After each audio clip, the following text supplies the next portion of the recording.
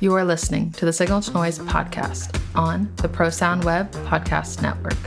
Signal to Noise is supported by Audix. Check out their line of Pro Studio headphones and microphones, as well as the TM2 in-ear monitor measurement coupler at audix-usa.com. RCF, manufacturer of professional line array, subwoofer, and loudspeaker systems, as well as portable sound solutions and audio tools for your production studio. For over 70 years, RCF's passion for perfection drives the design of every product. Visit RCF at rcf-usa.com. Alan and Heath has asked us to read this. If a tree falls in the forest and no one is there to hear it, does it make a sound? It would seem that it all depends on the famed philosopher John Locke's conception of primary and secondary qualities of the tree.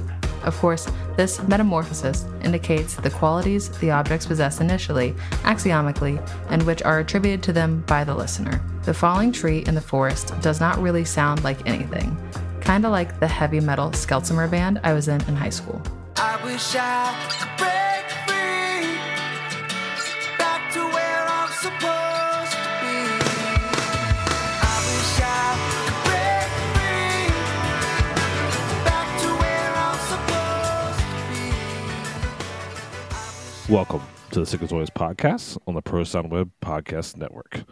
I'm Chris Leonard. Whoa. Wow. You are That Michael was Lawrence. just Wow. It was just, I don't know. I guess I've been doing the intro and I forgot like how luxurious it is when Chris does it. That was great, man. I love that. And he goes full radio voice too. Yeah, it's awesome. It's almost as if I've had to record that intro a handful of times. How you doing, Michael? It's almost like I haven't seen you 4 times in the last 2 weeks. I'm good, man. I'm a little I'm not gonna say like I'm burnt out or frazzled or anything, but I'm just been a couple days of hard work. Been down at Rational headquarters in Woodstock, Connecticut. We're obviously hard at work on a bunch of stuff for version 9, where we've got new features coming out and fixing a lot of bugs and adding a bunch of new stuff. And writing the documentation is no small feat, and we're redoing a lot of the training stuff and scheduling new classes, and so there's just a lot of plates in the air, as they say, but it's all good stuff and all stuff I'm excited about doing. It's just there's a lot of stuff going on, so you kind of, by the time 5 o'clock rolls around, you're ready to go home. Mm-hmm. Yep, and then we got to sit here and have a conversation. But I think it's a good distraction, I think. So. Cool, man. Well, let's get right into this. I mean, we have, Ryan, John. We don't need to really intro you. You've been here. Probably the most reoccurring guest, and also the name mentioned most on this podcast because of. Yeah, I was going to say, even when I'm not on the podcast, He's always somehow here I in get spirit. mentioned. Yeah. We might even need you to start adding his picture to the guest. Could you just put it in on the homepage, right? Like just bake it into the artwork or something. Yeah. Then we have to start paying him or something like that. So we gotta keep him. Ryan, humble, all right. Welcome back, man. I feel like it's been a blessing, dude. I've seen you like in person like a couple times recently, and it's pretty sick because we usually don't get to hang out that much. So it's chill. that's been a pleasure, man. It's also I don't tend to do shows in the United States, and somehow over the past couple months I have done a bunch, and subsequently we actually ran into each other. Yeah, it's killer. I'll start with this. Like, you've given guidance to a lot of people and given information to a lot of people, and so many people we talk to say that they learned stuff from you. What have you learned recently since we last spoke? What have I learned since we last spoke? I'm gonna come out swinging, man. I'm gonna get you. Yeah. This one's an interesting one. A thing I've talked about a bunch lately that I've recently learned is over the pandemic, I became less confident in how I thought something should be, right? Interesting. Now, I realize that's like a little bit vague, right? But like I came into a gig and the PA seemed wrong, right? And I was very gentle about poking about, this doesn't seem right. This doesn't seem right. This doesn't seem right. And I didn't come into it going, hey, this is wrong. Let's start over. And I really wish I had, because we wasted so much time with me being so gentle about being like, hey, maybe this, maybe that, maybe this, maybe that. And I've run into that a bunch of times now over the past like 3 months where I realize this is not what you're asking when you say, what did you learn? That's like something new. I learned something about myself. And in this moment, I learned that I need to be a little bit more confident in going, this seems wrong. Let's figure it out together, rather than just kind of like gently poking. Do you know what I mean by that? Yeah. Yeah. And I wouldn't say it's me being overly polite. It was just me being, I always assume that the mistake is on my end.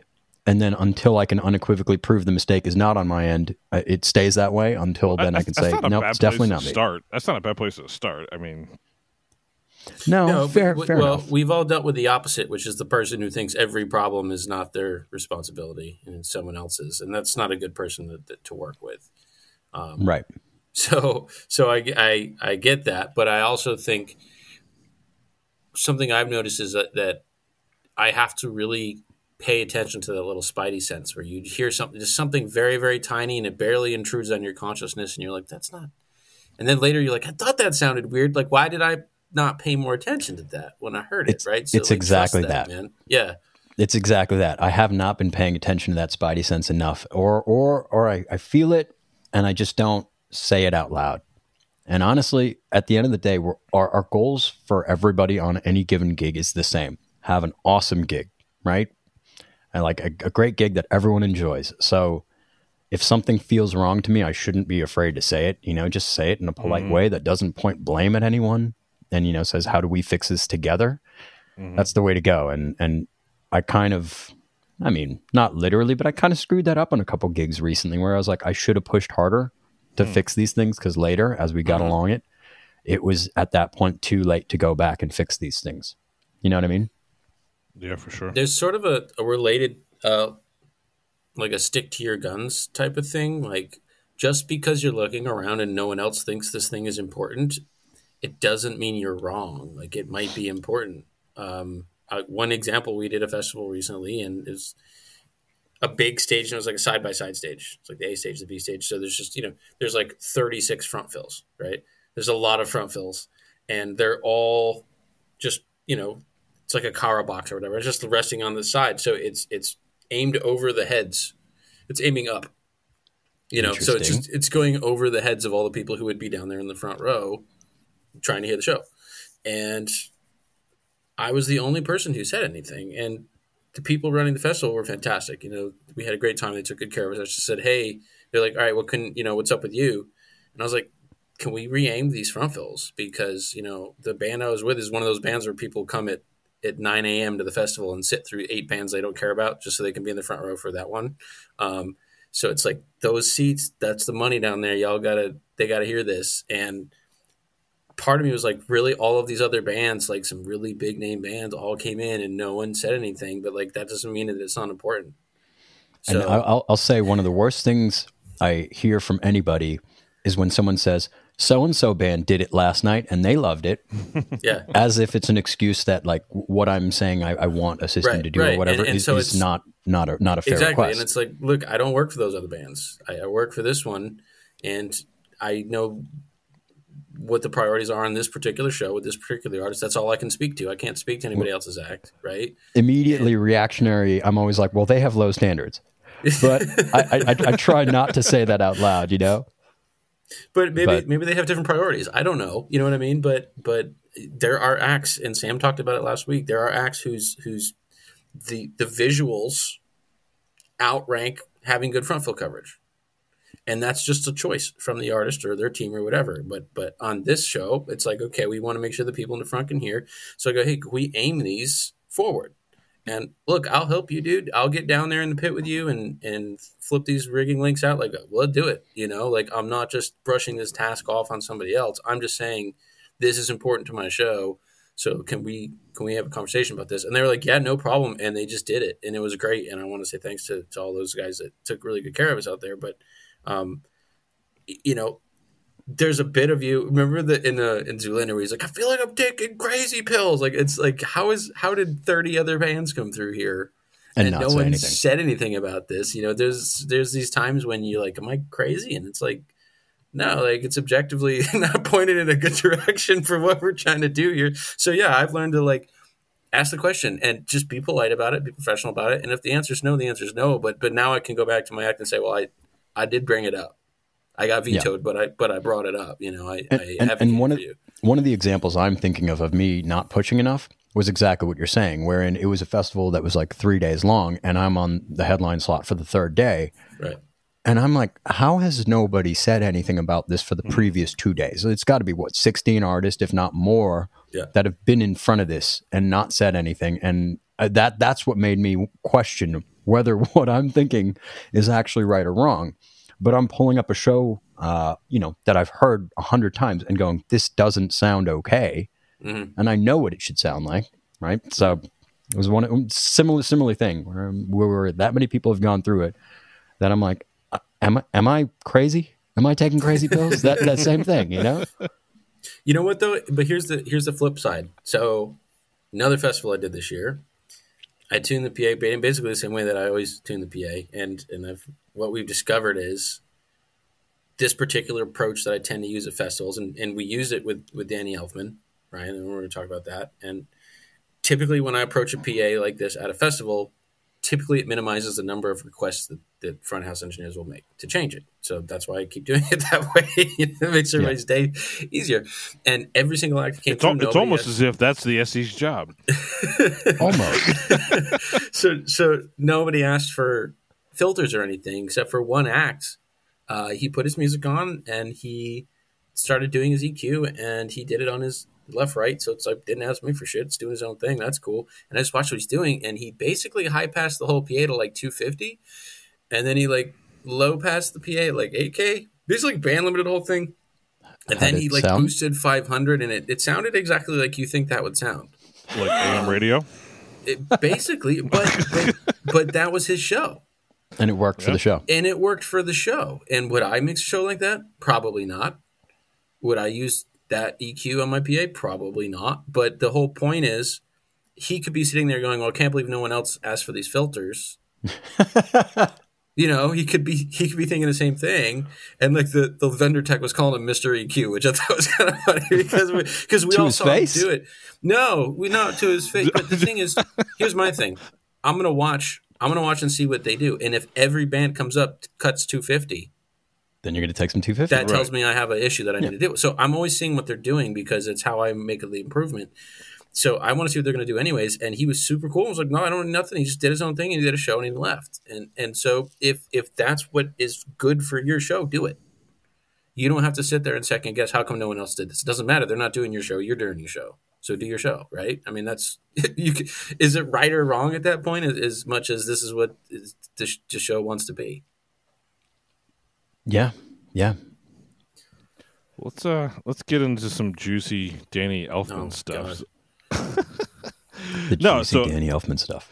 No, I mean that's and the cool overlap here for those who don't know. I mean, Michael, you've done some work for Danny, and then from a SE standpoint, and then Ryan, you get to do this pretty cool gig at the was it the Greek or was it the Hollywood Bowl? Hollywood we did a couple nights at the Bowl.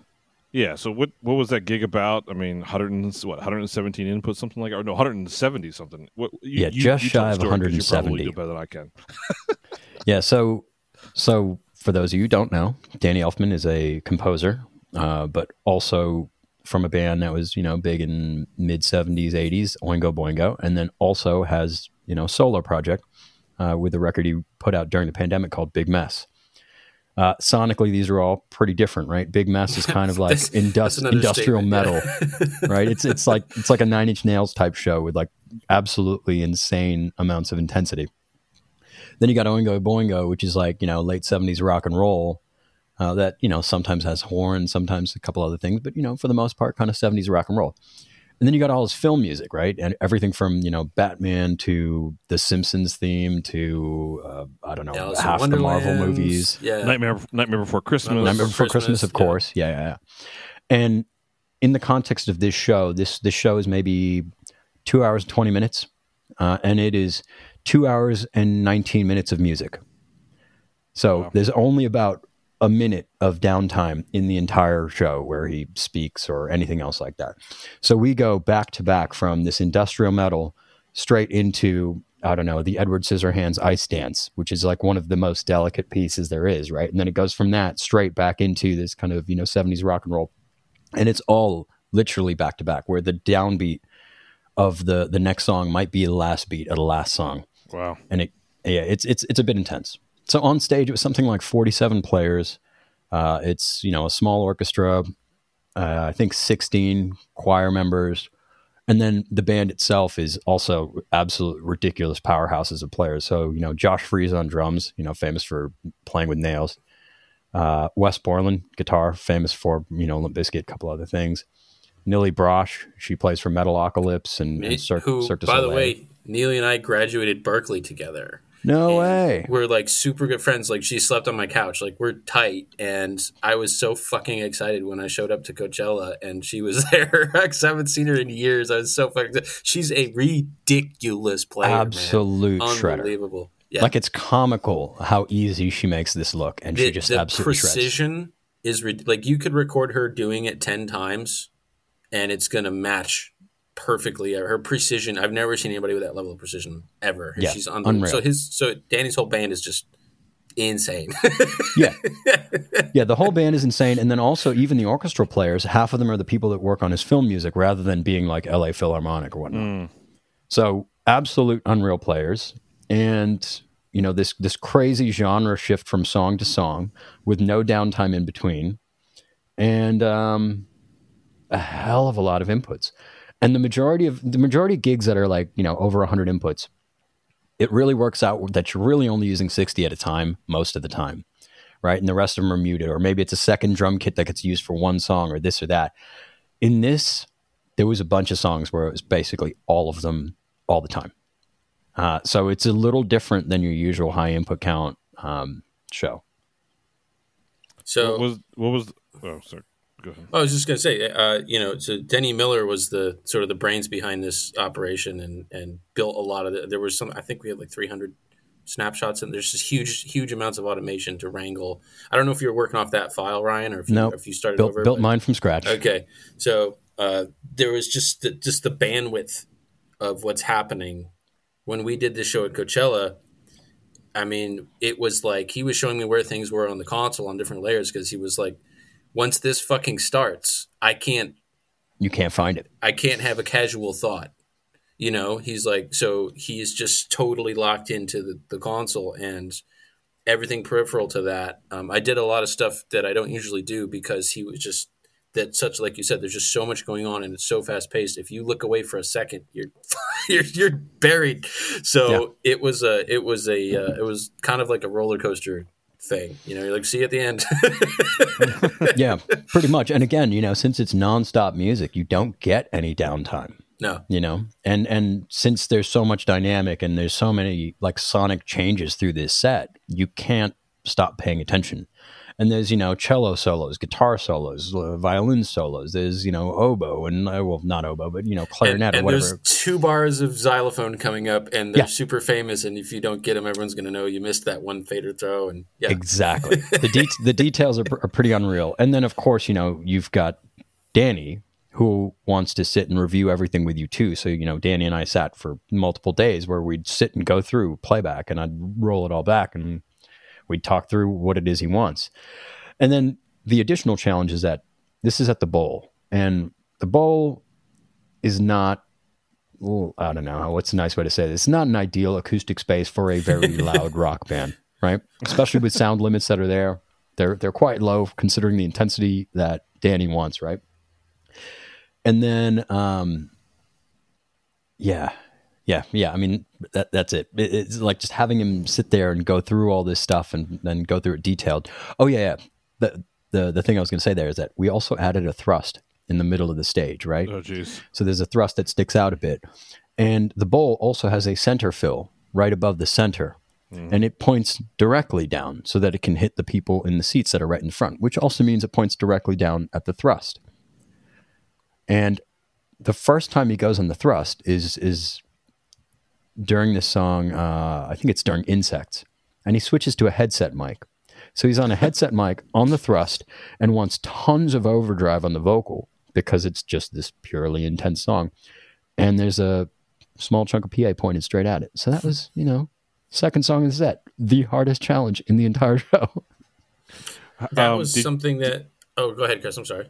Well, back on the prep side, did you have scores? Did you have sheet music? What was the prep like for this? How did you know how to bring all this together and what to bring up when? There's no way you had time to actually study all of those songs. Like, what does that look like? I did literally study those songs. So I knew about this gig. I knew about this gig probably a month and a half in advance, maybe 2 months in advance. Okay. Right. So I didn't have the set list, but the Coachella show had happened once. Right. Okay. So I went and I got an audio feed of the whole thing. Sadly, Denny was in the middle of a tour, so he couldn't upload the actual virtual sound checks from it because he had it. He had the multi-track recordings or whatever. But, being in Italy or wherever it was he was at the time, uploading 200 gigs over hotel Wi-Fi is a bit of a challenge, So I didn't end up getting that, but I did have, the board mix of the entire thing. And then I also went and listened to all the album versions of all the songs. So, I took my own notes, lots and lots and lots of notes. I didn't know what the final set list was, but I had to assume it was roughly Coachella plus 30 minutes of music. And I kind of had an idea of what that 30 minutes of music would be based on just, some emails that had gone back and forth, some ideas, right? So I had, extensive notes written out for every song, what instruments are played where, et cetera, et cetera. The thing is, at that time, I didn't know if some of these things were going to be live from the orchestra, live from an extra set of inputs, coming off playback, coming off a keyboard. There's a lot of sounds that it's hard to gauge where it's going to come from if you can't physically see like what we're going to do. So, I just had the note saying, yeah, this almost xylophone part is going to happen here and it's important.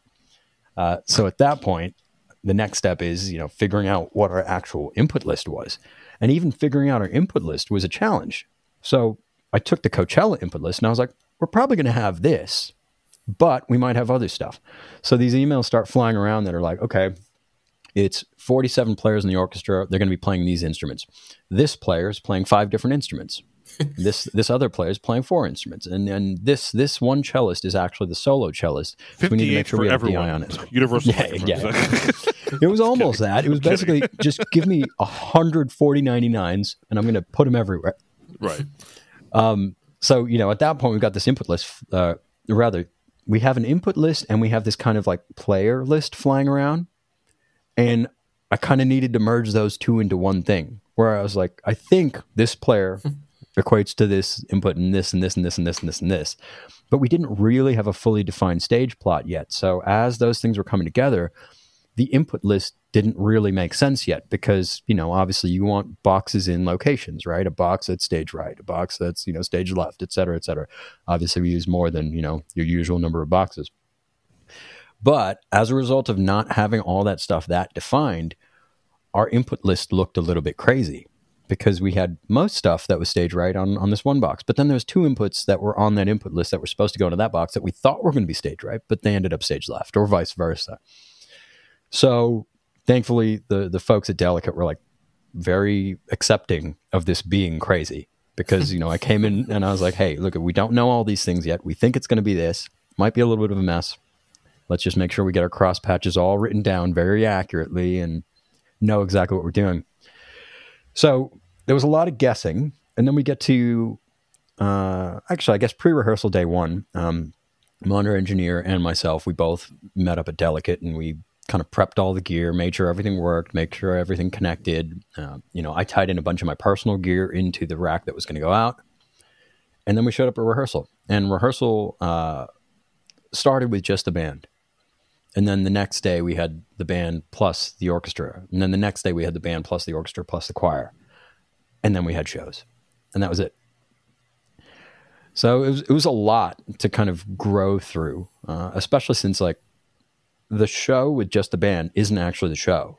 It's like, it's great for them to get it figured out. But for me to build a mix with it, it's not enough because I know a lot of space needs to be left for all the other elements that weren't there that day. But at least I can get some basic stuff together, tempos and tones and, your kind of basic level of things. And then the next day kind of made a little bit more sense because now I've got the orchestra, so I can hack away to make a little bit more space. And then the last day, obviously finally started making sense. But one of the big challenges was I was in a different room than them. So I couldn't actually see who was playing what and when, right? That visual connection to be able to see someone about to hit a xylophone or about to, play a giant drum fill or walk up to a taiko drum that they're about to go nuts on. I didn't have that little visual link, so I couldn't be ahead of a lot of those things. And we did try to set up a video feed and all that, but just due to what we had available to us at the time, we just couldn't do it. So most of my useful work was after everyone else left. And I sat and went through the recordings and I was like, oh, this is where this one thing gets played. This is where this other thing gets played.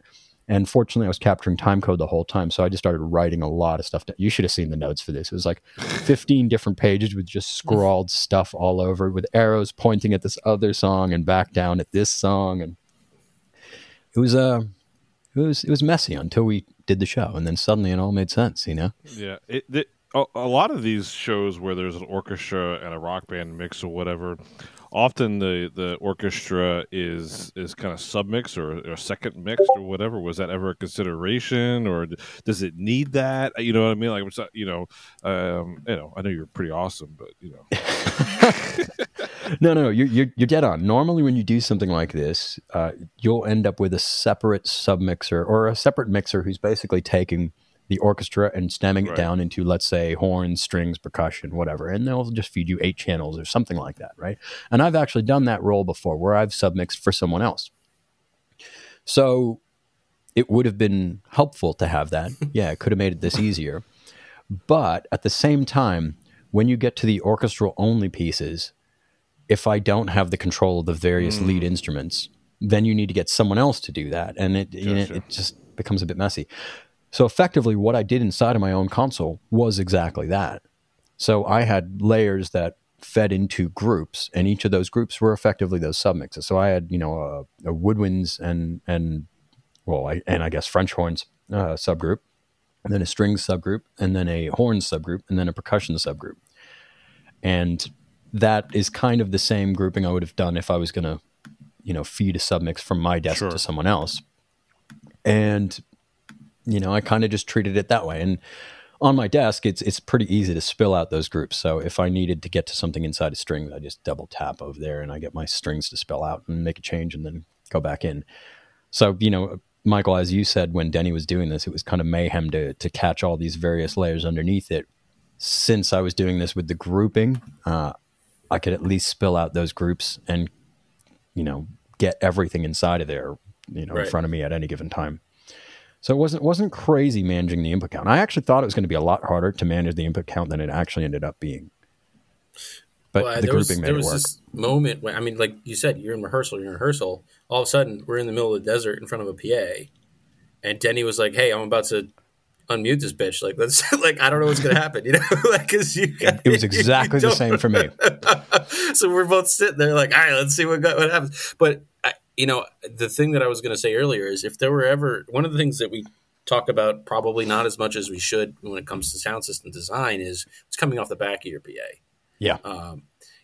Some shows you're like, let it go, man. Let's have a bloodbath on stage because the artist wants it. But if there were ever a show where you really have to be cognizant of that, this is up there. You cannot have crap spilling all over the stage for a show like this. Not only you've got Danny doesn't want to hear it, but also you can't. An orchestra doesn't work like that. You can't have 72 mics with subs blown into them. It's just not going to work. So, it's a little different at a festival because you can't do whatever you want. The system was not built for this show specifically. It's a festival rig, but it's still something that was an installed venue too. It was not like you get to design the PA there. Exactly. Yeah, I was going to say at the Hollywood Bowl, you've got damn near no control of the PA. They give you what they give you, and you can't even break out zones, which I wish you could. You have almost no control there. But to your point, even when sitting in rehearsal, as much as I might want to be like, oh, we can just add compression here and kind of tighten this up and do this and that, I know that in the context of putting this on an actual stage with a full-size PA, I won't get away with those things. Whereas, in Fox's soundstage, I can get away with all sorts of stuff. Yeah. And I guess, that's a good thing. Being aware that you can't get away with some things before you actually get to the PA then means when you get to the PA, you hopefully haven't, push yourself into a corner and push yourself into a dangerous spot where feedback becomes an issue. I think, also just in terms of the naturalness of the sounds, it's much, much harder to get an orchestra to sound natural through a PA system. You're kind of, as Dave Rat would say, you're just squeezing it through two holes. That's not how an orchestra sounds to us in real life. It's spread over 70 feet wide of the stage, so when you just squeeze it out of these two holes, it's very, very hard to get that tonality to sound natural and not harsh and not over amplified. But it has to be loud. It's a rock show. You got to get it loud. But and I don't know what your weather was like, but we were, when you're in the middle of the desert and it goes from 90 degrees to 55 and the sun's going down, and we just, Denny was battling the console and I was battling the environment, and we got through it. But usually there's parts of the show where I'll lean over to him and we'll have a little check-in. And in that show, it's just like, see you at the end, dude. Like, because we both, it was a real challenge. So hopefully your environment wasn't that bad, but I think the orchestra being the content really shines a spotlight on things in the PA that you might get okay with if it was like just a straight up rock show or something, Yeah, no, you're dead on there. We got really fortunate on the first day. First day was like perfect weather, no wind. Second day, I felt bad for anyone in the back because there was enough wind that, and the throw for Hollywood Bowl is really far, and there's no delays or anything like that. So if you're on the back and it's windy, you just lose the show, and there's not much you can do about it. But yeah, to your point, if I had it my way, I would have brought in a completely different rig and I would have put in delays and all those other things. But it's the Hollywood Bowl; they just don't let you do any of those. Mm. Yeah, I think, you go into, well, again, how do we operate within the parameters that we have? And if there's changes to be made, what changes can be made? Otherwise, you just turn into the communication pipeline. Yeah. And I'm aware of this. And when our wind picked up and it started taking everything above, 2K and just, and I just said to Denny, like, don't chase it, man. You're not going to get it. Do you just, and he's like, yep, you just let it rock. And, and it's like, look, you mix and I'll do what can be done. And that's what it is. And, well, that's part of this whole thing, right? Is knowing what you can actually fix and knowing what you can't. Right. When the wind blows, you just need to know that there's nothing you can do about it. And if you try and compensate for it, then when it stops blowing or when it blows back, it's just going to take everyone's head off. Right. Yeah. And did you go ahead? Sorry, Michael. No, go ahead, Chris. No, so I know it was stressful and you couldn't take a minute, to like not focus. But did you at least? Was there a moment in the show where you're like, you got to at least soak it in for a minute and be like, this is freaking cool? Before every song, I'm like, oh my God, this is going to be fucked. And then and then literally song by song, like after that first song ends, I'm like, damn, that was intense. And you get like a half a second to be like, man, that actually worked really well. And then the next song starts, you're like, oh shit, immediately again. And then that song ends, you're like, man, that worked really well too. Roller coaster. It was a total roller coaster, but it's funny because I was like genuinely like kind of high stress up until the first gig. Every day I was getting home and I was like, let me read these notes again. Let me make sure everything's okay. Okay, let's make sure I understand how these things are laid out. And then after that first gig, I get home and I was like, that actually went pretty damn well, like really well. Now we get another chance to do this again and do it even better.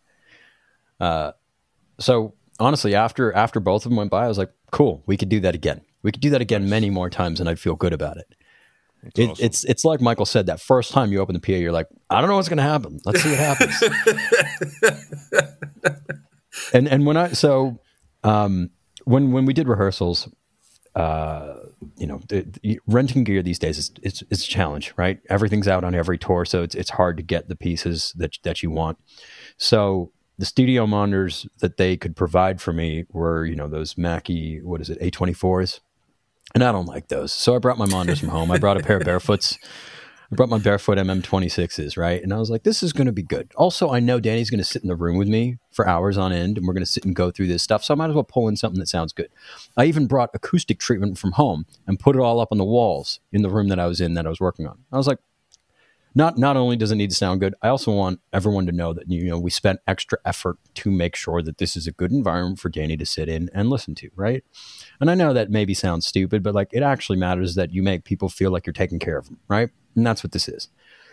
So, not only that, he's used to sitting in these bazillion-dollar dubbing rooms that have really, really well-crafted acoustics. So yeah, his studio has in-wall ATCs with dual 18s, dual 8s, single 6, and 3-inch one or something like that. Like his room sounds amazing. It was kind of nice to be in there. But when you're working on Warner Brothers movies, yeah, those environments are not slapdash, shall we say, right? So you got to think about what is his expectation, and not that you could ever match that in a live environment, but like you said, making a little bit of effort to go, look, I'm taking this seriously, man. I'm trying to make you comfortable so we can have a good relationship here and do some good work. Absolutely, but at the same time, I've built shows in my own house using these Barefoots, and then taken them out, done rehearsal, and then done a show.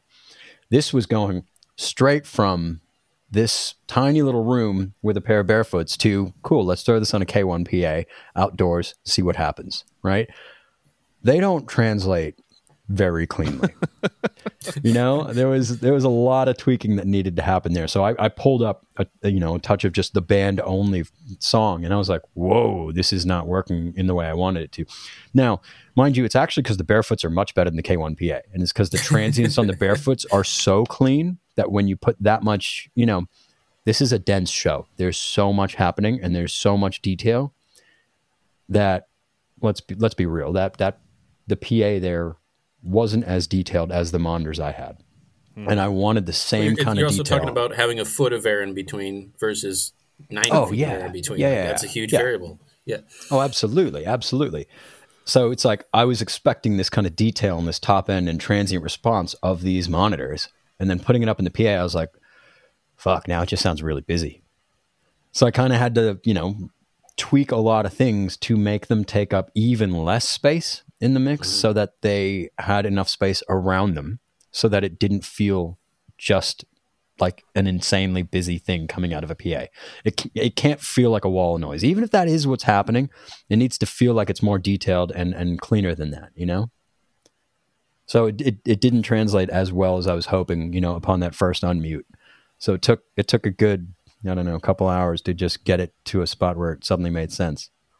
We were like, hey, this might blow up, because just in terms of the gain structure of it, you've got fucking, 90 condenser mic, like just the literal math of the situation. It's we were a lot. like, is this going to explode? So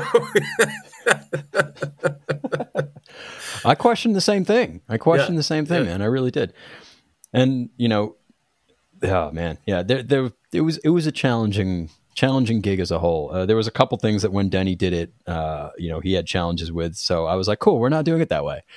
You get to stand on the shoulder of giants, as they say. Yeah. You get to, well, yeah, but for example, when Denny did it, they were running Maddie to do all the playback, right? And the playback rig would split through a direct out box to feed Maddie out to front of house, Maddie to monitors.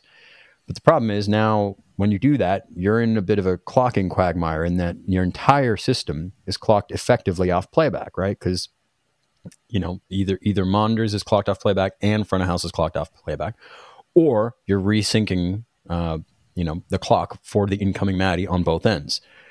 But all of that's just kind of I don't know if I really want to do this type thing. The clocking across Maddie, especially with, 300-foot BNCs or something like that, it just becomes a mess. So we switched it to all analog, but that also meant 3 stage racks for me, 3 stage racks for monitors, and 3 splits. So it was a lot. But at the end of the day, they hit play and it worked. And there was no funny issues and it was easy. So, well, yeah, okay, I say it was easy. It wasn't actually easy. It was a bit crazy, but you know what I mean. At least that portion of it was like, cool, now we've removed another variable of something else that we might have to worry about. Well, yeah, that's exactly like, I mean, when you have the more complex the events gets, the more you have to go to. Like, I don't have 10 minutes to get this to work. It has to work. Just give it to me as So, simple as possible right? in a lot of these Because I'm scenarios. going to Yeah. need this bandwidth to deal with something else. You know, Yeah, and that is another thing, is that you only have so much mental bandwidth, right? So if you're jumping between all these different things, you know, that transition time between the technical thing and the creative thing, it wipes you out. It really does. So, you know, if you can stay in all creative or stay in all technical, and, you know, have separate roles for those two things, it makes this a lot easier. I always try to, you know, I try to equate like mixing music to like playing guitar. Right? If you had to think about how to play guitar and how to fret the strings and how to pluck the note, you're never going to make music. And it's in the same way when you're mixing. If you have to think about all the technical details of how you do things, it's going to kind of miss some of that creativity. You know what I mean? So the more you can kind of have that technical side just kind of in the back of your mind where you don't even need to think about it, it's just kind of instinctive or whatever, then the easier it gets to stay in the creative mindset and just enjoy it. I think that is more at the root of somebody's console preference than anything technical in so Yeah. many ways. You know, is that, hey, I don't want to be thinking about technical, so I want a tool that I'm comfortable with. I watch these forum threads. They're like, I don't get why this console's so well liked by. I'm like, you don't have to use it. Like, it's simply because somebody's comfortable on it. That's it. There's your answer. You know, that's as far as it goes for a lot of people.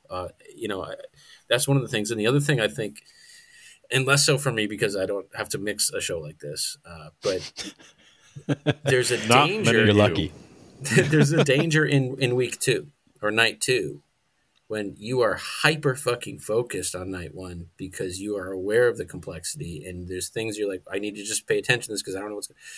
You can kind of get comfortable on night 2 because you're like, well, I actually went pretty good, and then you fuck up, and then you miss the stuff because you weren't. You know, in some ways, the nervousness keeps you keyed into these things and this focus that you have to sustain. So it's a little bit you can get too comfortable with something of this complexity, and miss something. So in a way, the night 2, you know, you got to watch out in a way that you didn't have to watch out for on the first night. Totally. I agree 1,000,000%. Turns out I actually fucked something up on night 1, and fortunately I didn't fuck that up on night 2. I'm not going to say it out loud because as of right now, nobody knows I fucked anything up. So That's the best part. Let's change gears. So we mentioned beforehand, right? So you work for Universal Audio, right? Correct. I do. But yet you're also freelancing, and it's funny you said other people have been asking about this. Like, what's it like to manage working at a manufacturer and doing freelance or home studio work or whatever it is that you have your many hands involved in? You know, it's interesting because people were asking me about this because they were, I don't know, hoping to get off the road a bit and have more time. And whenever someone goes, you know, what's it like working for a manufacturer and doing touring gigs and working on records and stuff? My answer is, well, you never stop working, period. Like, because I'll work all week on UA stuff and then every weekend flying and doing gig. So I don't get any time off anymore.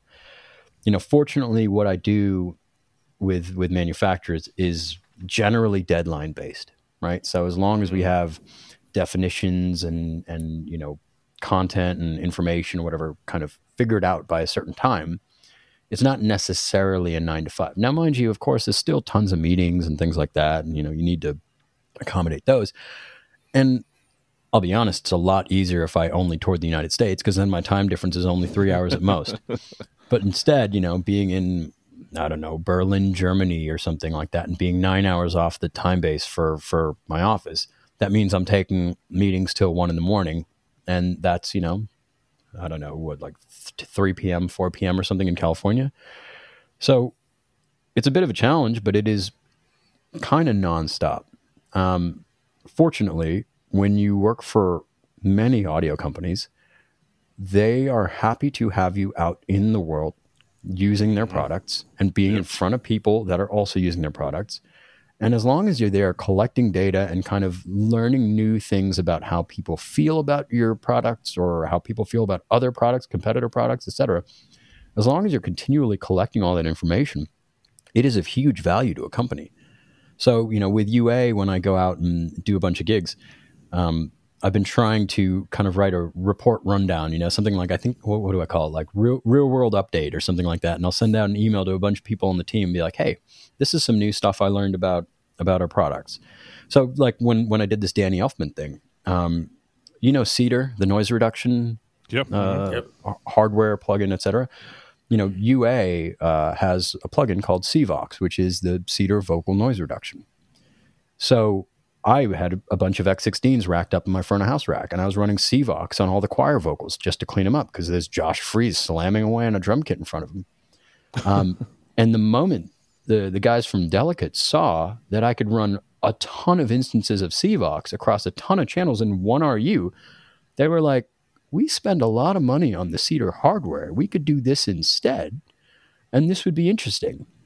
Because you can run many instances off of one piece of hardware that you can also use for other plugins and other things. So if you're going to keep that in your rental inventory, it actually makes a heap of sense and has quite good value. But that was one of those things where I didn't realize that was like an eye opener to people in a production team. So, I sent that in my real world update email, like, hey, these guys didn't know this. This is like pretty special. Mind you, also, CVOX is amazing on cellos too. So, Denny, next time you go do this gig, try that out. It's funny, Michael. You probably resonate with just about everything you said in terms of the working freelance and manufacture all at the same time. Yeah, I mean, not only do you not get as much break, a lot of times you're doing two things at once. I mean, I'm out on a show and I'm also running a new smart build. Yeah. And it's crashing or having problems, or the feature isn't behaving the way that we wanted it to, or it is behaving exactly how we hoped. And then I have to take that information back and go, here's what it did. And here's how I think it should behave. And here's how to make this better. And a lot of it is, when a front of house engineer has smart and front of house, typically they're using that tool in a very different way than I use it. And they've got it doing three things, and they go, gee, I always wished it could do X. And you either go, oh, it can, let me show you how to do it. In which case now I'm training, I'm educating. Or I go, okay, cool, I'll write that down. And then I go back to the team and say, well, they wanted to do this thing, and that becomes part of the dev meeting. So it's a very bi-directional process. And I, like you said, if I were tomorrow, say I want to be full-time with Rational Acoustics and I'm going to not do any gigs, I'm actually less valuable to the company in a lot of ways. Yeah. Because being out, and I call it in the mud, metaphorically speaking, but talking to other systems engineers and talking to mix engineers and talking to rental houses and what do you want this thing to do and what are your frustrations with it and what do you like about it. And there's also things that you can sit at your desk all day, our whole team, everybody's got a little DSP and a speaker and a rig set up in their office. And so you get billed and you sit there and you make it do stuff.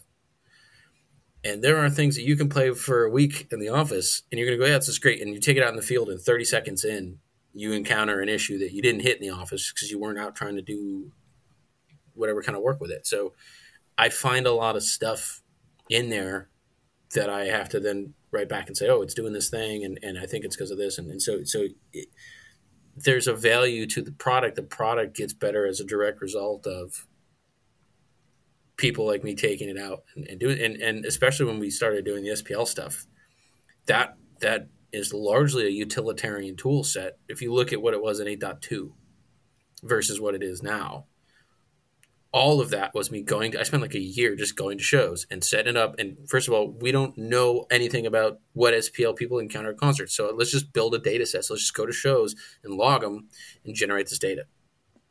And so now we have distributions and we know what these stats tend to be like, but also let's talk to engineers about it and see what questions they have.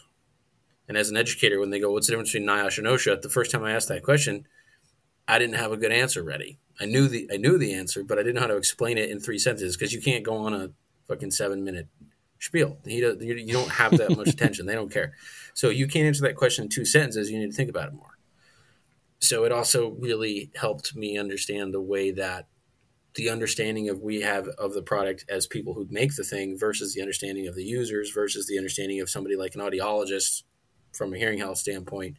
And how do we translate between these different views and having these conversations? So yeah, but think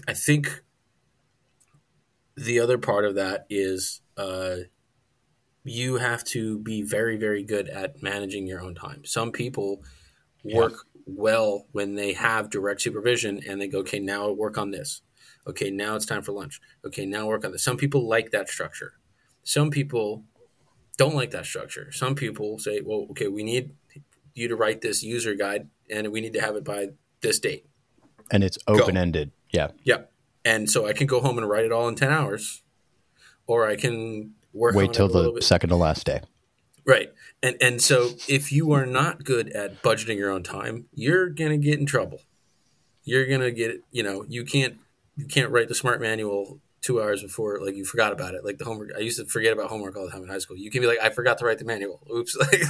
There's no cramming. There's no cramming. Yeah, there's no cramming on some of these things. And so it's a double-edged sword in that you have to be the sort of person who's really good at managing their own time and managing their own deadlines and not just putting stuff off because, it's 3 months away.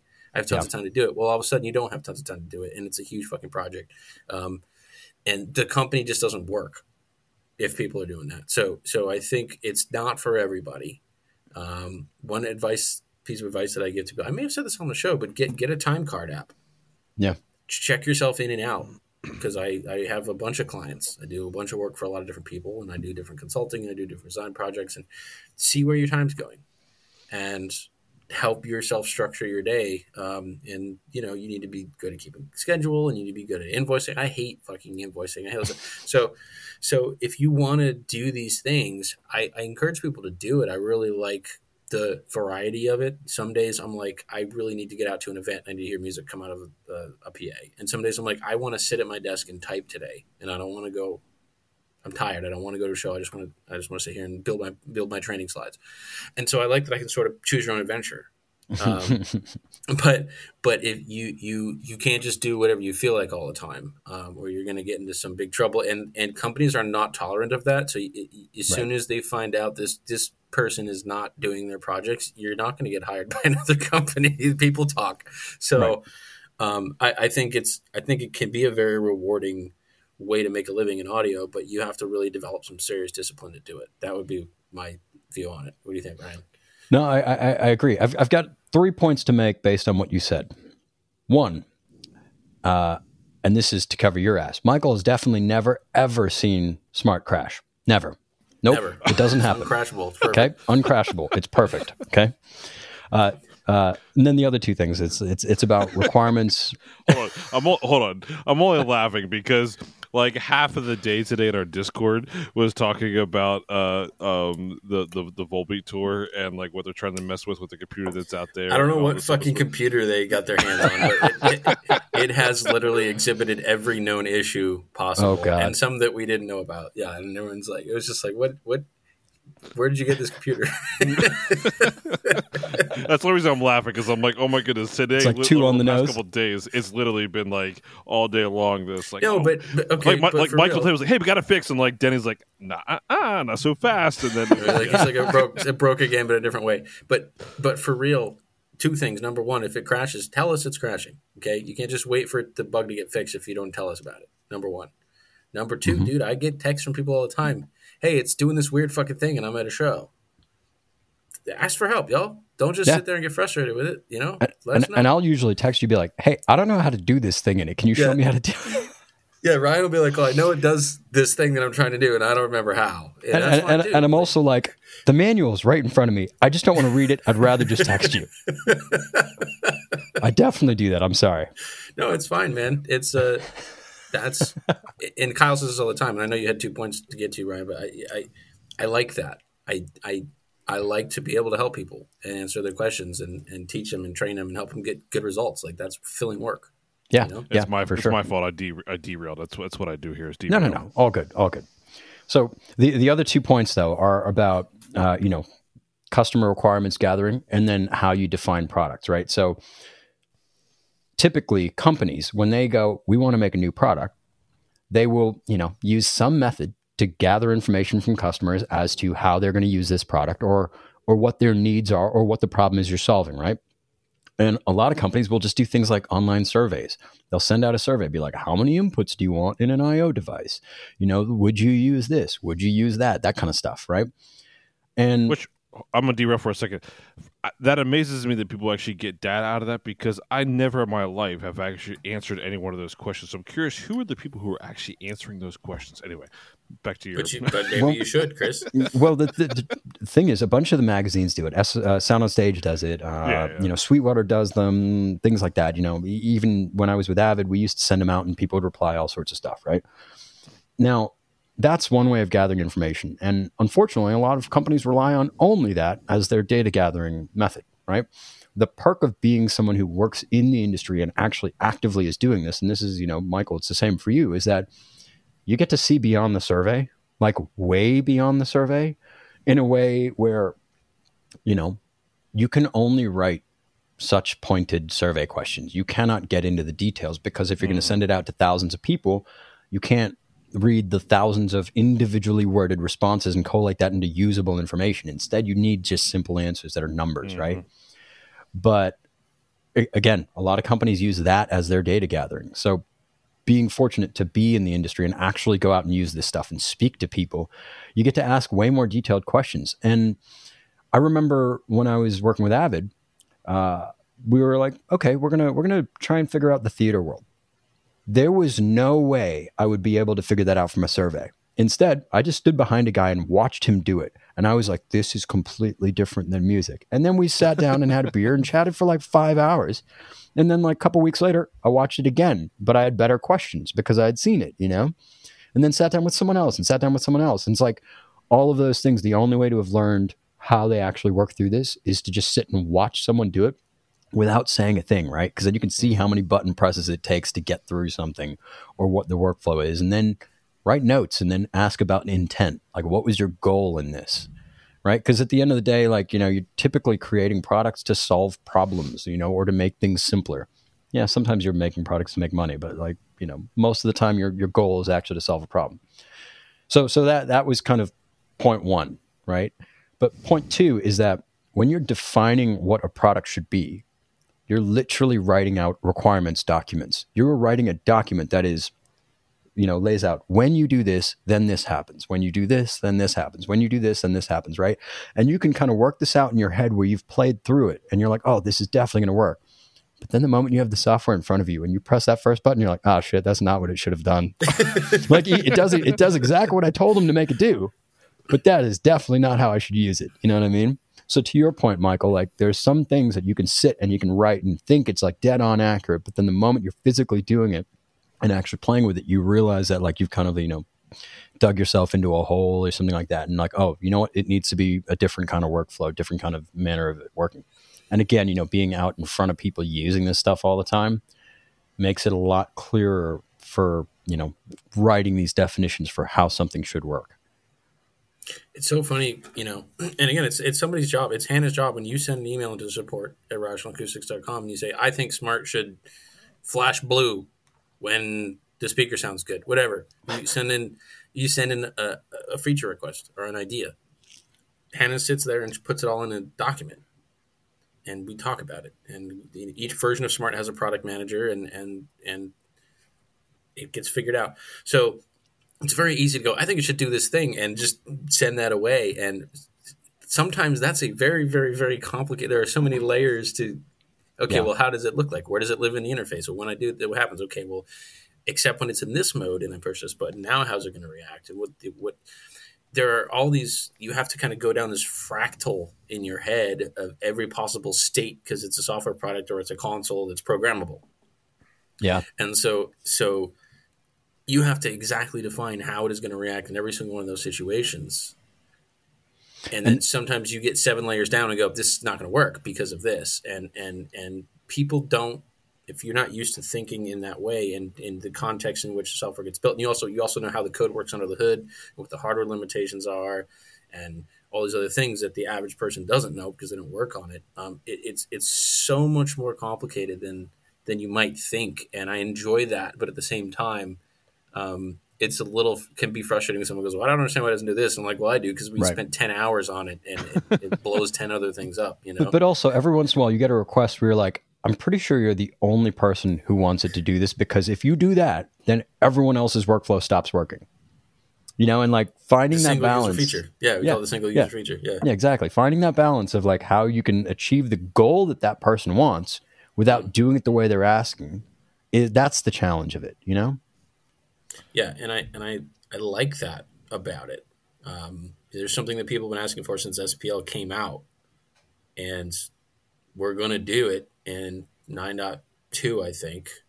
And it took me a year to figure out how to do it in a way that didn't break the entire way that we show data to people in Smart. Right. There's paradigms that have existed for 25 years, and you have to follow those so people understand how to use your tool. Yeah, absolutely. And it took me fucking months to go, okay, I figured it out. And then when I showed it to Jamie and Chris, they were like, yeah, that's pretty cool, And so that's a cool moment when you're like, I fucking got it, But it's boy, it's an acquired skill, man. It really is. Did we get to point 3? Yeah, that was the third one. The first one was Smart Never Crashes. Remember? I lost count. Yeah, never. All right. At the risk of being vulnerable or whatever, this may be a question for both of you. What's something you don't like about working for a manufacturer? Not the manufacturer you're working for. Just you both have worked for multiple manufacturers, or at least Ryan. What's that side of work? For people who don't know what it's like to work for a manufacturer, what's something maybe you don't like about that part of your work? Oh, I don't know, Michael. You want to dive in first? You are part of a group, part of a team. I'm a freelancer, so at the end of the day, I'm captain of my own ship, right? And there's a lot of complication that comes along with that, but I really like and cherish the freedom that I have. And if I want to buy a thing, I buy a thing. If I want to take a gig, I take a gig. As soon as you work for a company, and I'll just use Smart as a product example. If tomorrow Jamie goes, we're going to do Smart's going to be making bouncy houses now. I'd buy one. I'm like, well, I don't fucking want to make bouncy houses. It's like, well, that's not you're part of the group. So you can fucking make the bouncy house because that's what we're doing, or you can go do something else for another employer. But your way is not the way of the world when you work for a manufacturer. You sometimes you're going to lose, like all of these, again, Smart as it exists is a bunch of people having meetings and trying to agree on how things should work. And I don't always win my battles. And Chris doesn't always win his battles, and Jamie doesn't always win his battles. Sometimes you lose a battle. And so sometimes you're going to be like, yeah, I know that's how it works, and I don't think it should do that. And it's maybe crazy for someone to hear someone from the people who made the thing go, I didn't want it to do that thing. But that's the reality of working on a team. And so for me, that's the frustrating part, is you have to advocate for your shit, but sometimes you don't get everything you ask for. And that's just reality, I could see that. A thing that can be tough is the prioritization, right? Like for me, I want the customer to have the best thing that could possibly exist that they love, right? But at the same time, for the company, we need to make profit, and we need to do things in a way that leverages things we already have, right? Algorithms we already have, or this or that, things that we are confident we can do well. We can't necessarily do these kind of blue sky things where like, let's just do something brand new and build it from scratch. So balancing, the company goals versus what I want the customer to have, which is the best experience of all time that costs damn near nothing. Like that's a challenge, right? Mm-hmm. And you could be in a spot where you're like, yeah, we could make this thing $100 cheaper. And yeah, the customer would love that, but like we basically don't make money anymore. And which means it's no longer a successful business, right? So that's a challenge. And then the one other thing I severely dislike about working for a manufacturer is that when you meet new people, typically I don't tell anyone I work for anybody until I already know their opinions and feelings and everything about that company, right? So when I was working for Avid, I wouldn't tell anyone I was working for Avid, and I'd show up with my console and I'd listen to them tell me their opinions and all their thoughts about the console. And then after they told me that, then I'd tell them that I work for them, because I don't want people to hold back, right? I want them to tell me honestly and openly, right? Now, the problem is that there had to have been some amazing experiences that people's demeanors. You get taken on a rough ride. Demeanors completely changing. What do you say? Oh, yeah. You get taken on a rough ride sometimes. I'm like, oh, this fucking console sucks. They're like, oh, yeah, tell me more, man. You know? No, but specifically, you know, when I worked with Avid, and it still happens now, people, they'll unload all their grievances on you. The moment they learn that you work for that manufacturer, they'll tell you everything they dislike about it, right? And that can be exhausting. It can be really emotionally sure. tiring. And much of it Well, connect is that not to even what I about the said, product which you is- make. A lot of it is not up to you. Right. But also, a bunch of it, you know, when you're working for a company that has many different product lines, a lot of it was about products I don't even have anything to do with. Someone will start complaining about Pro Tools, and I'm like, cool, I'll tell the guys who work on it. You know, like, what do you want me to do, man? Right. There's verticals within. People don't understand there's verticals within, you know, organizations and manufacturers. And, Right, because to them, they're like, it's your fault. You're in front of me, so it's your fault. You know, when I call support, they told me to wait on the phone for an hour. It's your fault. And I'm like, dude, next time call me. that Here's my music number. was awful, by the way. That whole music, that was. No, so that can be a challenge. Like, to be honest, I want to hear what everyone thinks about all these things, right? But like, when you put your heart and soul into building something, and someone kind of, you know, rips on it, it is an emotional challenge to just feel okay with that. Especially because usually that's right before I have to do a gig. So it's like, you know, it's like this is all happening. Then I'm like, oh man, in an hour we got to let's hit this, flip and it we got to around, hit this though. well. Let's flip it around, because I love to go to manufacturers at trade shows and talk to them about their stuff. I love it. When I Oh was yeah, down there's at plenty of AES, positives man, too. Yeah. Yeah. I said, wasn't hey, we just got to trying go by be, you know, we got to go by D&B because I got to ask him a question, and then we got to go to Alan Heath because I have 3 things I want the Avantis to do, and I need to tell Richard or whoever's over there. Yeah. And so that's important stuff, and that's part of why these companies go to trade shows, right? They send people to trade shows so they can have those conversations. Be nice. Just be nice. It's that simple. Like, no, we want the feedback. Well, let me be straight Don't with you though. insult shit. Let me be straight. Like when someone comes up and they say bad things, you know, of course I take notes and I'm like, cool, how do we make this not upset these people, right? But also there's a certain point where you say something bad, I'm like, okay, cool, we'll try and fix it. And then you keep going on something bad. I'm like, okay, cool. I said we'd try and fix it. And then you keep going. And at that point, eventually I'm going to just go, all right, cool. There's nothing more for me to say to you here. So anything you say that is like about improving this product, it just doesn't work anymore, right? Invalidated. Yeah. Yeah, but then, you know, other people can come up and say, oh man, this thing's really rough. Like, you know, we need to fix that. I'm like, cool, all right. And they're like, oh, but it would also be cool if we could do this, if we could do this, if we could do this. That becomes a real conversation really quickly where we can talk about how to improve the product.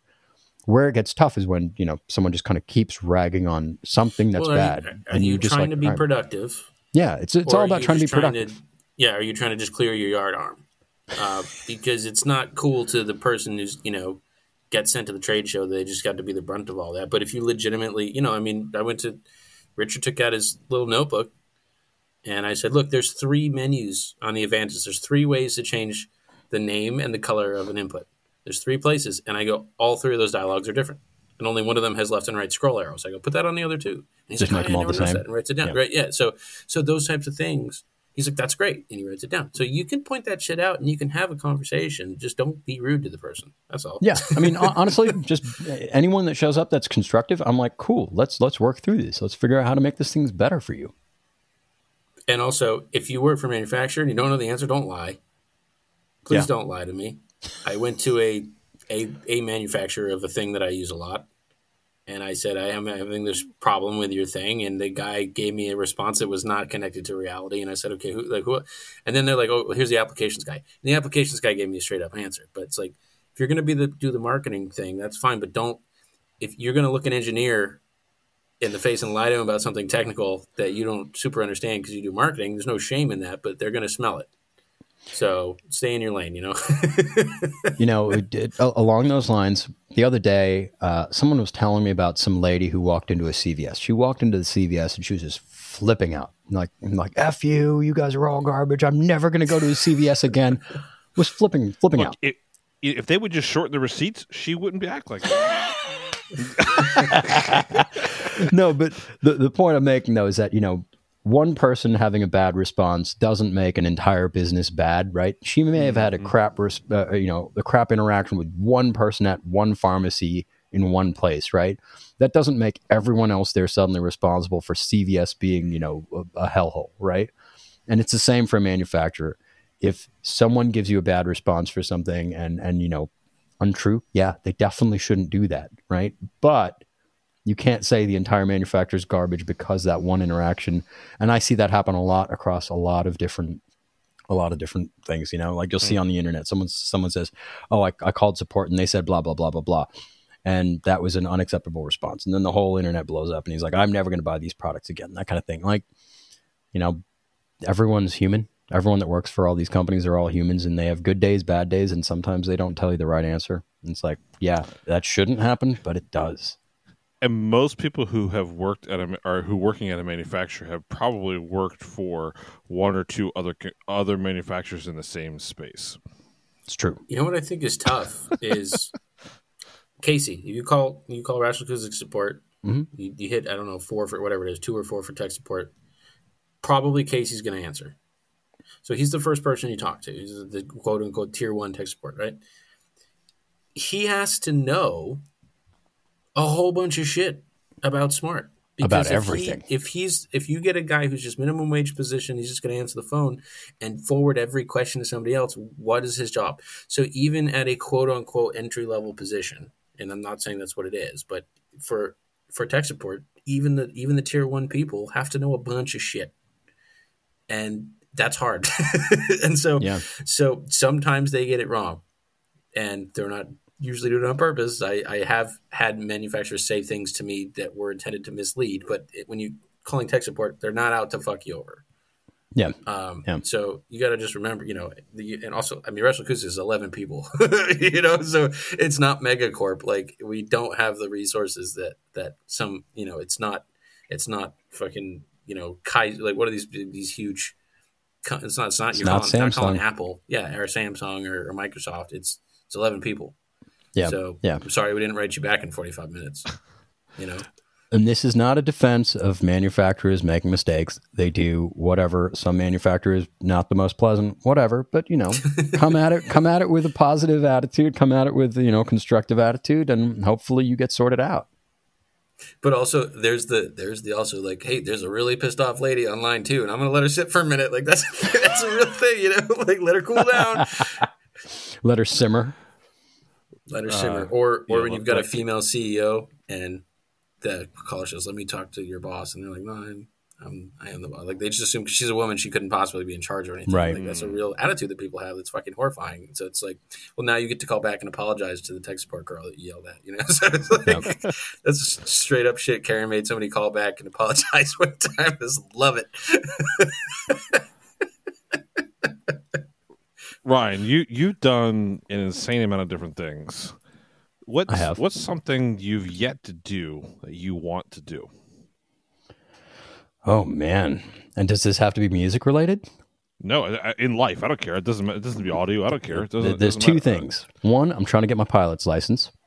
Oh, nice. Which is crazy. What kind? Like what level plane? Like, what are we talking about? Oh, probably just, single seater, single engine, that kind of thing. Like, small. Okay. I'm not going to try and do commercial or jets or anything like that. But just, hey, Joel Lunke, like, so yeah. He just left the audio industry. 3 pilots on the show, actually. 3. Right, like Joel Lunke, left. He now flies for American Airlines. He's a pilot for American Airlines. Like, he left the industry. Like, he was Billy Idol's front of house engineer forever, and now he's American Airlines, pilot. Like, anyway, that's pretty awesome. That's pretty awesome. I don't think I want to do that, though. I feel like I'll be honest. Like, this probably sounds offensive, but like, to me, pilots are just like really, really rad bus drivers, right? Like, and I don't mean that in a mean way, but commercial oil and pilot, you're effectively a bus driver. You're just a bus driver in the sky. No offense to Joel, and no offense to any pilots either. It is an amazing job. It's awesome, but like, just as a career path, it's just not really where I want to go. Probably shouldn't have said that out loud, right? Probably should have kept that one inside. No, it's totally fine. No, all right, but that's awesome, though. I mean, that's an admirable thing. And there's actually, I know of actually quite a few audio engineers who have done the flying thing. It's an interesting thing for sure. It's kind of like the same, like, on the edge of your seat. Is everything going to explode, or are we going to make it through the show? Type feeling. Yeah, I can see that. No, so that, and then the other thing I'm actually trying to get into, just because I think it would be really fun, is car racing.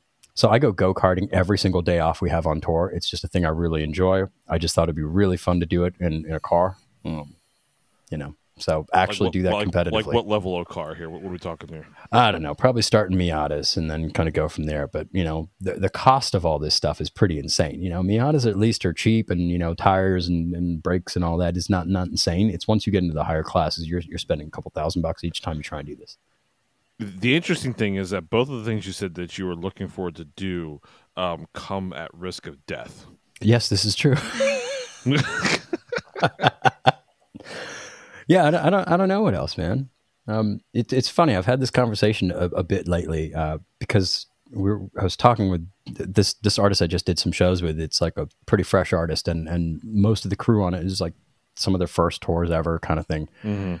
And I was like, I've been to 88 countries. That's a lot.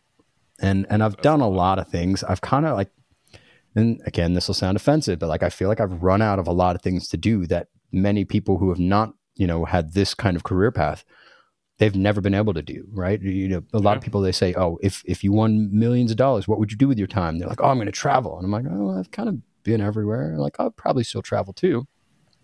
So, you know, you end up finding these weird things that you get really into. Things like, you know, wanting to fly a plane or wanting to race cars, you know, it's different. Yeah, for sure. No, that's why I asked. I know you've done an insane amount of different things. It's like, it's, you know. But probably start some more businesses too. I like doing that too. I like inventing products, inventing weird stuff. I think you make furniture. I do. Yeah. Yeah. Yeah. See? Okay. Yeah. Chris, you're like, what?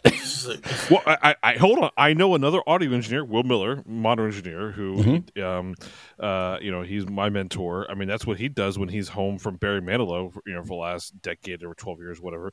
I mean, he does fine woodworking and like insane woodworking, you know, and that's his either side hustle / hobby when he's home. Yeah, it's one of those things that, you know, you can kind of get lost in doing these little details, and like everything else disappears for a while you're working on that, you know? So it's kind of nice because it's just you and a piece of wood, and you're kind of like working through I'm this thing. envious because my brain doesn't allow me to have another hobby other than audio things. Like the only time in the last decade that I've had a hobby outside of anything related to audio was genealogy, right? Like I got into genealogy for like hardcore, like right before my grandfather passed and then right after he passed, because he was big into it, long story short. And that was insanely time consuming, but very, what's the word? Is it cathartic, or how do you say it? Whatever the word is, like it and like it was one of those things that like you can make it consume all of your time if you wanted to, you know, or you have to control yourself. But I mean, I'm jealous of people who are able to have these other things not audio related, because I you know what I love? Watching somebody who's really fucking good at something do that thing. I don't care if it's like chopping onion, like watch Gordon Ramsay crack an egg and you're like, oh fuck yeah, that's it. You know, I saw this YouTube thing. I try to stay off YouTube because the problem is you're like, what did I just do for the last hour? And you didn't do anything. But TikTok for me. But yeah, anyway, go ahead. There's a series. So the you know, this old ancient Greek hand powered computer that they dug up, the Antikythera mechanism, and it predicts the planets and the stars, and it's amazing, you know, technology that they had this thing at that point in time. This guy reconstructs it out of modern day like brass metalworking techniques, and every single move is like he's done that 10,000 times, and it's just the complete precision of it. And that's how I try to aspire in my work, of like complete precision, where you're not wasting movements, you're not wasting energy. It's very, very premeditated. It's very, very deliberate. So watching somebody who's an absolute expert at something I know nothing about, it's fucking fascinating. So this dude has like, I don't know, 12 videos where he remakes this whole mechanism and teething all the gears by hand, and just I'm like, this is fucking wild shit, and I would struggle so much to do it, and the dude makes it look so simple, and it's just like that mark of somebody like, this person knows what the fuck they're doing. I love that shit. Yeah. I think ClickSpring is the name of the YouTube channel. So if anybody wants to go down a fucking rabbit hole, watch that shit, man. That is wild. Totally wild. That sounds awesome. Yeah, I mean, you know, when you're this deep into music stuff, I think it takes an active effort to choose to find something else that you're into. Because I think for both of those, I was like it was an active choice of I need to find something that is not work, because music is work, Yep. that I enjoy. And like, what is it going to be? I just started taking a bunch of different classes for a bunch of different things. And I ended up taking like that kind of first pilot's license class. And I was like, this is awesome. I ended up doing some, intro to racetrack class. And I was like, this is awesome. And both of them, can be a rabbit hole that you fall all the way down. Sure. I mean, getting a pilot's license costs almost $20,000 or something to just go through all the classes and all that. It's Right, a huge amount of money. And like the fuel and all Yeah. that stuff. Like, I can only imagine. So of course I looked at it. I was like, this is an awful idea for me to want to get into this. This is so expensive. Like, what am I doing with my life? But, again, it was an active effort. And I see the value in it because there are things that I can do where I can just not be thinking about work at all. And these are those things. But you can, you're obviously a person who uses your brain a lot. So both of those activities require you to use your brain. So that probably, I imagine that's part of what drives you. It's like you're using your brain just in different capacity. That's probably still what you're kind of really getting out of that. Exactly. You can take that analytical mindset or whatever and just apply it to something that's completely different than music. And I don't think I'd be that into, I don't know, anything that doesn't require heavy thinking. It's just, that's just what I enjoy. It just wanted to be heavy thinking about something that is not, what I've spent the last, 25 years heavy thinking about, So like knitting and crocheting, that's not going to work for you. No, I don't think so. Yeah. I'll give it a shot. I'll try it. But I don't think that's gonna do it. Competition knitting, right? I mean, Extreme knitting. Yeah. Yeah, extreme competition knitting. That actually would be kind of impressive to watch. Ryan, thank you. Ryan. Yeah, I hope I can actually. Michael gets to run into you. I hope I get to run into you at like some point. That'd be kind of cool. So, yeah, let's look at schedules, man. I'm sure we'll cross paths. Hopefully, but cool, man. Well, appreciate you jumping on. I know you're probably on jet lag right now. You flew back yesterday from Germany or wherever the hell you were. Yep. But yeah, so. It's all right. As soon as we get off this, I'm just going to lay on the floor. I'll be out. I'm done. Awesome, man. Thank you. Great to chat, guys. Take care, buddy.